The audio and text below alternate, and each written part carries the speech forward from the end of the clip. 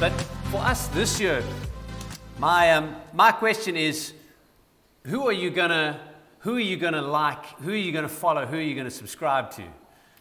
Because in the age of social media, I mean, you can do it across different platforms, and I used to have it nice and neat for mine. I used to have like 3, and I would keep all my news stuff on Twitter and like actual friends on Facebook, and then I'd use like Instagram for stuff that I liked and was interested in, and I've done away with most of that, fortunately. But there's, we can like and we can follow a lot of things, and it's amazing how much worth people ascribe to themselves based on who's liking my stuff, who's following, how many followers do you have on Twitter, and that speaks to something of the influence that you might have. So sorry to bore those who are millennials and younger, but that's what you need, that as a bit of context, just otherwise you're not going to understand where this is going with this morning. But Jesus says something a long time, and we're going to start. Let's just start off right there. So if you've got your Bibles, you can open them or open the app if you're using that to Matthew chapter 16.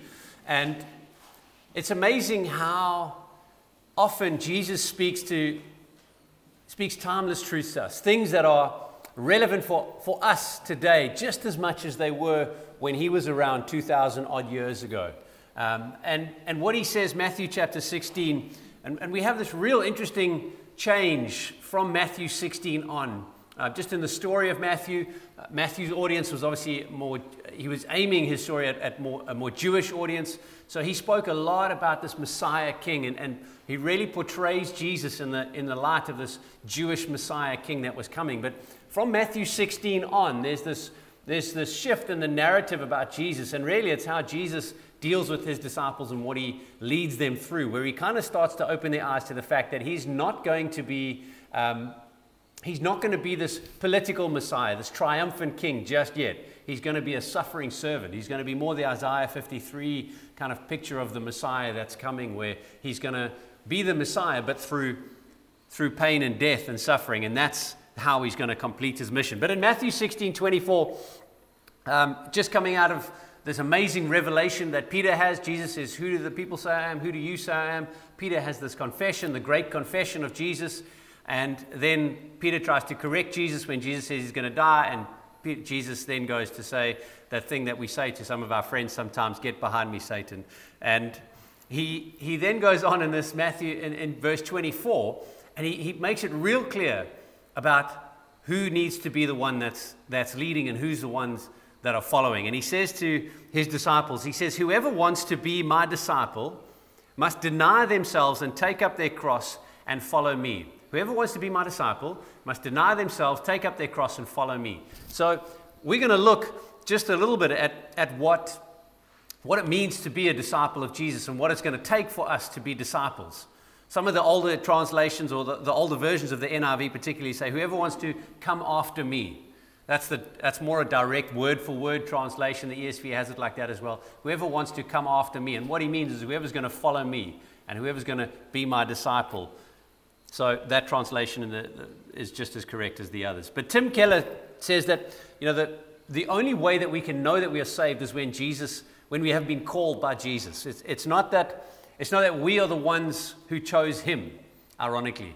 I know in much of evangelical and particularly charismatic Christianity, there's been a push for many years to make a decision for Jesus. You decide to let Jesus into your life. But what we don't realize in that thing, what we mistakenly assume there, is that I'm the one who's in control. I'm the one who's in charge. When actually Jesus has been pursuing you all along. He's the one who's been calling you to him.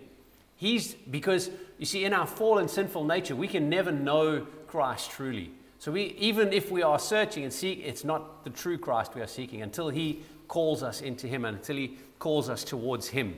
It is him who drew us in, him who calls us to himself. And this is the call of Jesus. It's a come follow me. And it's interesting that call of Jesus is always a call away from something and a call to something.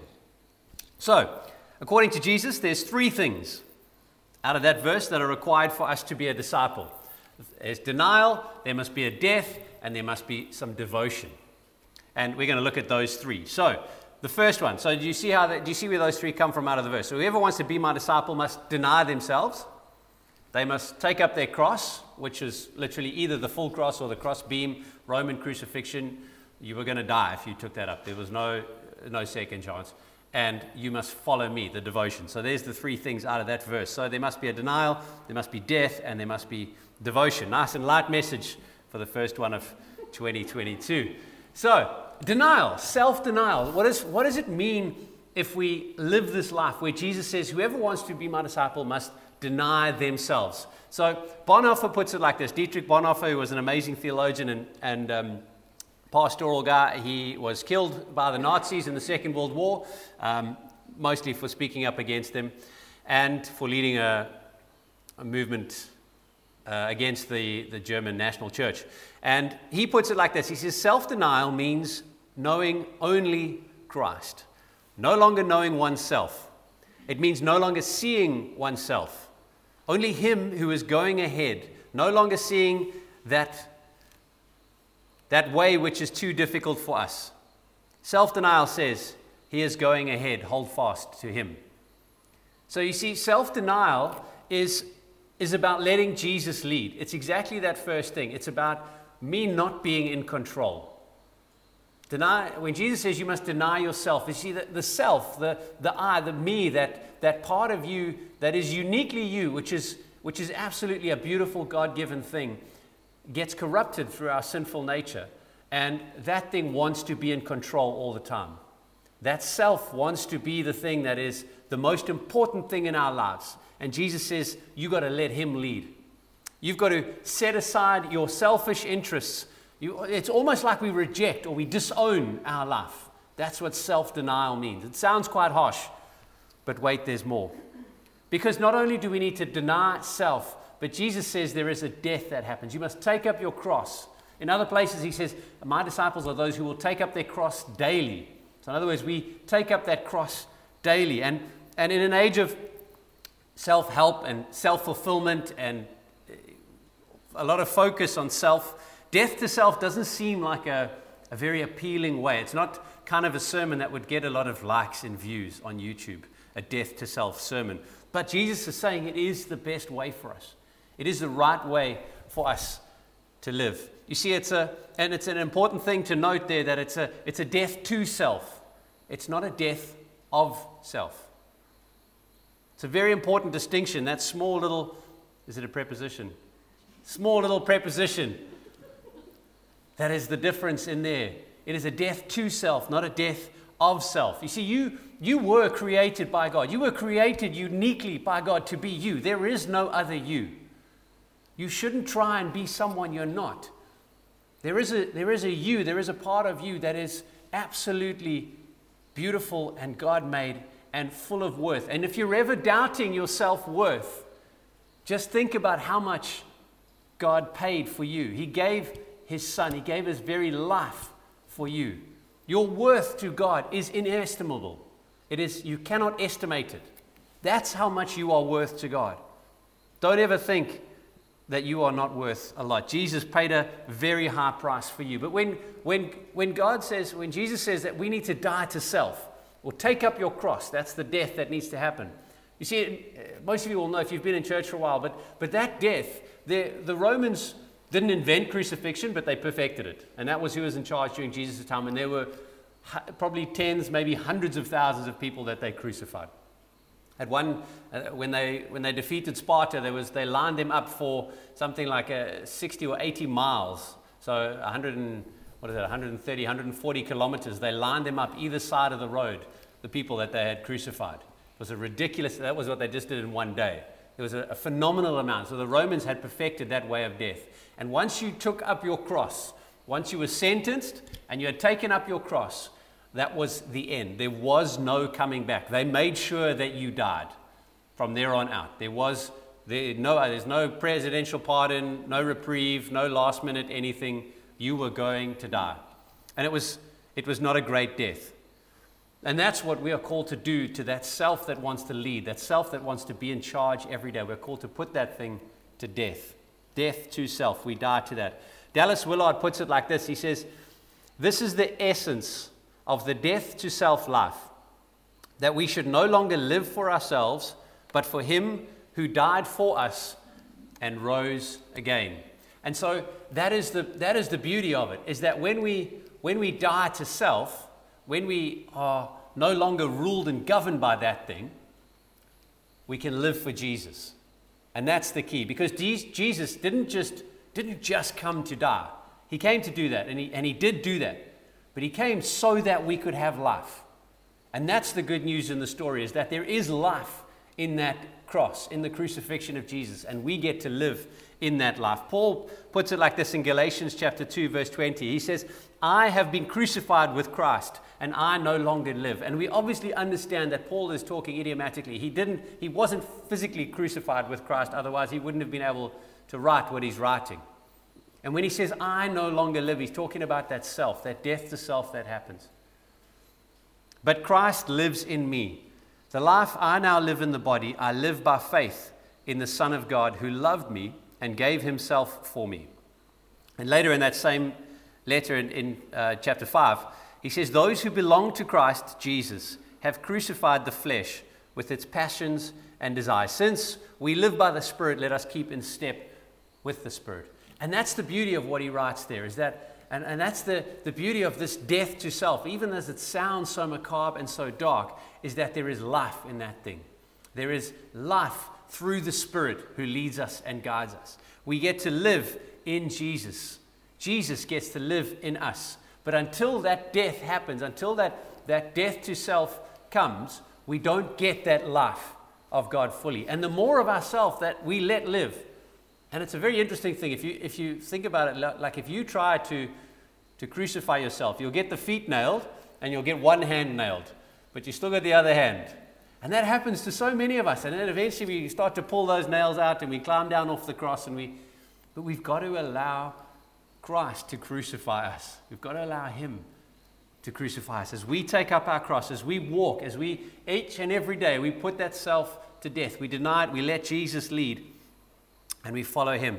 And this death to self, when we are willing to live like that, it enables us to embrace whatever comes our way. It is the most freeing way to live, because there is nothing that can have control over us. You know, the only way for an alcoholic to truly be free, aside from a miracle of God setting you free from any desire, is to die. Because it doesn't matter what you put there. You can put the bottle in his mouth and turn it upside down. He's not going to drink anything because he's dead. And it's the same for us. When we are dead to self, when we are dead to the things of this world, we're able to endure anything that comes across our path. We're able to experience Jesus' cross as our own, and therefore we're able to even embrace things like suffering and difficulty and trust that what God has for us is good and that he knows what he's doing. So those are the first two things, denial and death, that come out of being a disciple of Jesus. And those are the things, you see, that's the calling away from. That's what God is saying. To be called away from self, to be called away from the one who's in charge of your life, there needs to be a denial of self and a death to self. But fortunately, there's more. So we get the devotion part, the thing that we are called to. And that obviously is called to follow Jesus, where he says, you're going to come after me, those who would come follow me. Now, it's a very interesting phrase that come follow me, that Jesus says. And we miss it because we don't live, most of us, are not Jews, and we don't grow up in a very strict Jewish society. But just as a bit of background, the way it would work with education and with rabbis is that there were kind of three levels of schooling in sort of first century Jewish and a little bit before and after community. And they would have, the first one would be sort of 5 to 10, 5 to somewhere around there, 5 to 11. And that would be probably boys and girls. They would both get educated to a certain degree. Not all girls, but some of them would. And that would be reading and writing. And they would do that through Scripture. They would learn and memorize Scripture, large portions of Scripture. Though, if you think kids' church is hard now, you should have seen it in Jesus' day. And they literally, the first 5 books of the Bible, they would memorize a lot of that. And that's how they would learn to read. That's how they would learn to write. They would copy out Scripture. And that's kind of the base. And most kids went through that. And that would happen at a local school in their town or village. And then there was a second portion of school where those who were academically suited to it would go in, and that would be up to about 15, 16 years old. Most girls would not do that. That would the first portion would be the end of their education, and they wouldn't go on.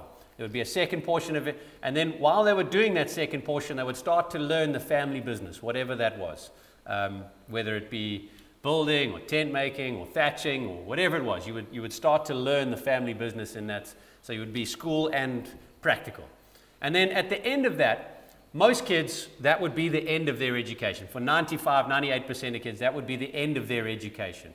For those who showed real academic promise, there was a third level of schooling that was available.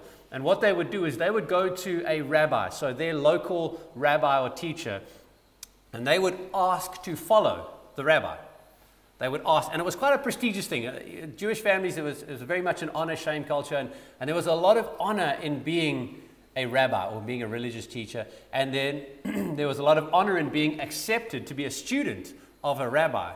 And the phrase that the rabbi would use once he had considered and looked at and spoken to and tested the children and the family is he would say to those children, "Come follow me." So what Jesus is saying to these guys who had missed out on a certain portion of schooling when he calls his disciples, when he says that to them, he says, "Come follow me," is he's essentially saying, I want you to be my students. I want you to as disciples. That the Hebrew word is a talmidim, so you would be those who followed hard after. They followed closely after their rabbi. They would be the ones who would learn from their rabbi. And it wasn't just a physical learning. There was, a mental learning. There was that as well. That he would give them his interpretations of the law and the prophets and those sort of things, and he would teach them how to read certain things and what things linked. And there was particular nuances in different rabbinic traditions and how they went about it. And so you got to be careful, like which rabbi you chose. But what they would also do is they would watch the rabbi's life. So they would see how he implemented the Sabbath. So how he lived out those teachings of tithing, how he lived out the application of the law in his life. And so they would follow him and they would be around him. So it wasn't just school during the day. When they would come follow, when the rabbi said, "Come follow me," at that moment, that was the start of their journey. They would leave everything else. They would leave home, pack a bag, leave home, leave their mum, leave their dad, leave the family business, whatever it was, and be fully devoted to that rabbi. They would then dress like him. They would start to act like him. They would even use the same language or same turns of phrase and things like that. And they would learn a life from that rabbi. They would live so constantly with him that they would become like him. It's one of the most terrifying things as a parent is how much your kids imitate you, is how much they become like you. If you've never been a parent yet, it's coming. And they expose some of the parts of you that are less than ideal when you see them behaving and you're like, "Oh, where'd you get that? Must be from your mom." Show them what else your mom taught you. But meantime, that's me. Like I see it in in all three of my kids. I see it. There's parts of them in there that is me through and through. And that's what the disciples were like with rabbis. And that's the kind of level of devotion that Jesus is calling us to be his disciples. He's saying, when you come follow me, you've got to deny self. There's got to be a death to self, and there's got to be a devotion to Jesus. There's this devotion to follow Jesus, to leave behind family, to leave behind businesses, to leave behind whatever else it is that we have, and follow Jesus wholeheartedly. You see, in the biblical context, devotion means that we are separated from something and dedicated exclusively to something else. Devotion means that there's a separation and an exclusivity about those things. So even though we are dead to self and we're denying self, there is still an exclusivity that comes from Jesus being in our lives. We are called away from something and to something else. When we are devoted to Jesus, there's no one else that you can like and follow and subscribe to. There aren't multiple things. You see, then we miss Jesus and we don't have the real Jesus. If we are going Jesus and this and that, then it's not the Christ of the Bible that we had, because he says you need to leave everything else and follow me. There needs to be a devotion only to me, and it's radical and it's life-changing and it is life-giving. It might seem harsh, but that's the level that Jesus calls us to. And he does it not because of some insecurity in him, not because of something in him that needs people to be with us or follow. It's because he knows it's the best thing for us. When we follow him wholeheartedly, when we follow him with our lives, he knows that it's the best for us. It's a continual surrender to his ways. Believing in Jesus and conforming to his example in life and death is what we are called to. That's the level of devotion that we are called to love like Jesus loved, to live like Jesus lived. To be his disciples is to be devoted to him, walking with him each and every day, walking in his footsteps, following exactly, living exactly as he did. He shows us how as we follow. You see, and we see it in Jesus' call of his disciples. He calls us away from ourselves and towards himself. And he calls his disciples away from themselves and to himself. We see it when he calls Simon and Andrew. They were busy. They had just been fishing all night, and they're sitting on the boats, cleaning their nets, repairing their nets. And Jesus walks up and says, "Come follow me." It might seem a bit strange to us again, but from what we understand from biblical scholars is that in all likelihood, Jesus wasn't a complete stranger to them. They would have known who he was. So it's not that weird where you just walk up and, "Hey, follow me," and they leave family business and off they go. But there is an immediate response from them. Simon and Andrew, two brothers, and Jesus says, "Come follow me." That same phrase that rabbis used. And immediately they left their nets and followed Jesus, away from the nets towards Jesus. He calls Matthew, the tax collector, sitting in his tax booth, sitting busy collecting taxes, working for the Roman government, considered a traitor, hated by his rest of his nation. The last person any decent rabbi would pick as a disciple to have would be a tax collector. And yet Jesus says to Matthew, "Come follow me." Matthew immediately shuts up shop. Off he goes, out of his tax collecting booth, and follows Jesus. There's one account of a person who Jesus said that same phrase to, and he chose not to. It's the one of the rich young ruler. And he comes to Jesus and he says, he tells Jesus how good he's living and all this right stuff that he's doing. And Jesus says, "That's amazing. Leave everything and come follow me." Same phrase, "Come follow me." And it says the young man went away sad because he couldn't give away his wealth. And he could not follow Jesus. You see, if we are not willing to die to self, if we are not willing to deny self, if there's something else that has more of a hold in our hearts than Jesus, we are going to not be able to follow him. We are not going to live as his disciples. If we will not be called away from things, we cannot be called to things. Now, Jesus doesn't call all of us in that moment to come and put our money in the offering basket and literally live with nothing. But if that thing will have a hold in your heart, if that thing will have a place of primacy in your heart, you will not be able to live your life fully as a disciple of Jesus. You're going to struggle. And the beauty of this is that Jesus knows. And he says, that's why he says, take up your cross daily. Because each and every day when I open my eyes, that same fleshly, sinful nature, it's awake as well. It's alive. We are not completely saved. Salvation ends at the moment we die or Jesus returns and we are glorified. Then we are completely saved. Until then, there is a continual self-denial and taking up of cross, death to self that must happen every day. Please don't hear the condemnation that comes in that says, well, you haven't got it right. You are not a disciple of Jesus. That is not the essence of what I'm saying here this morning at all. That is the opposite of what I'm saying. What I'm saying is that we get to live each and every day as disciples of Jesus, each and every day called away from something and called to something.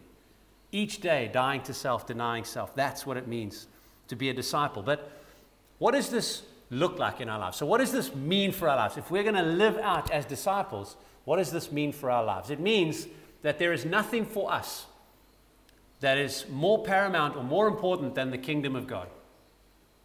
There is nothing for us that is more paramount or more important than the kingdom of God. Everything else must take second place in our lives. Material things, money, cars, wealth, all those nice things, fancy clothes, family ties. There's some points where Jesus says, if you love your mother and your father, your brother, your sister, your family more than me, you're missing it. Anything that would try to supersede that mustn't take primacy over our lives.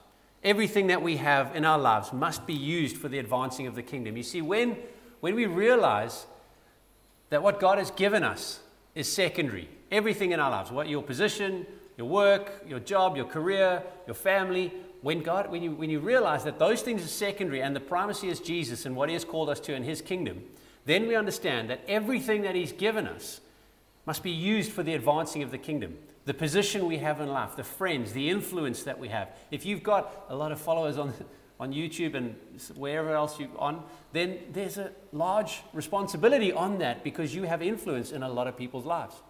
The people you meet, that you run into every day, those are opportunities for advancing the gospel. As you work, the job that you have, those are opportunities. Wherever you get to study, those are opportunities.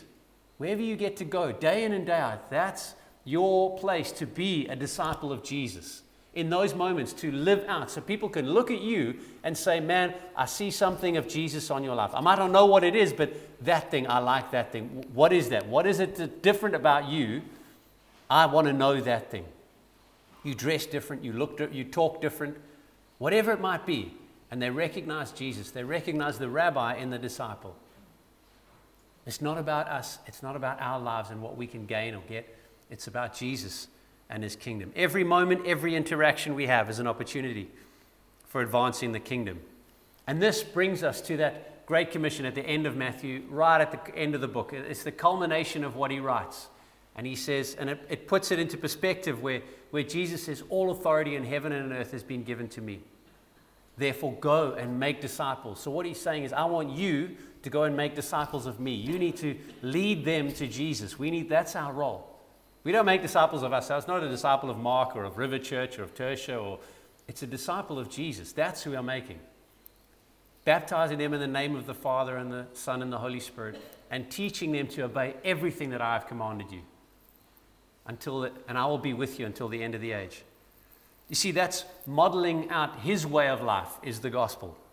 This is how we make disciples. And then we can say with Paul, like Paul does in 1 Corinthians chapter 11, verse 1. It's one of the most terrifying things to say, where Paul says, follow my example as I follow the example of Christ. Follow me as I follow Jesus.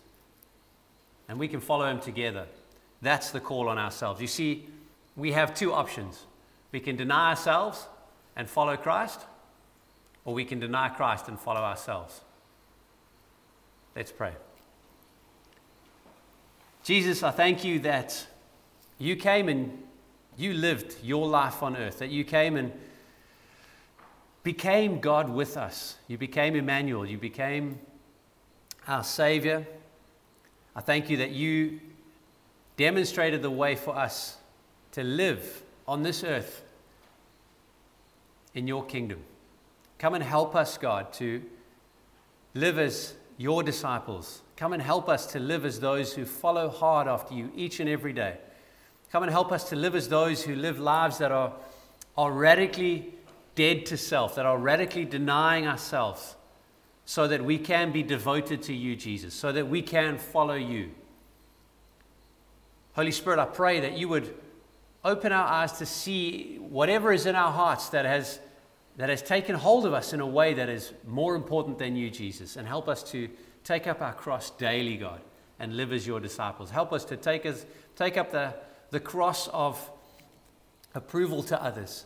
Help us to take up the cross of anxiety, the cross of depression, the cross of anything that would take the place of you, Jesus, anything that would seem to be more important than you. Help us to take that up daily and put that thing to death, Jesus, and to walk and live as those who are devoted fully and wholly to you. You are worthy of our praise. You are worthy of our lives, Jesus. Amen.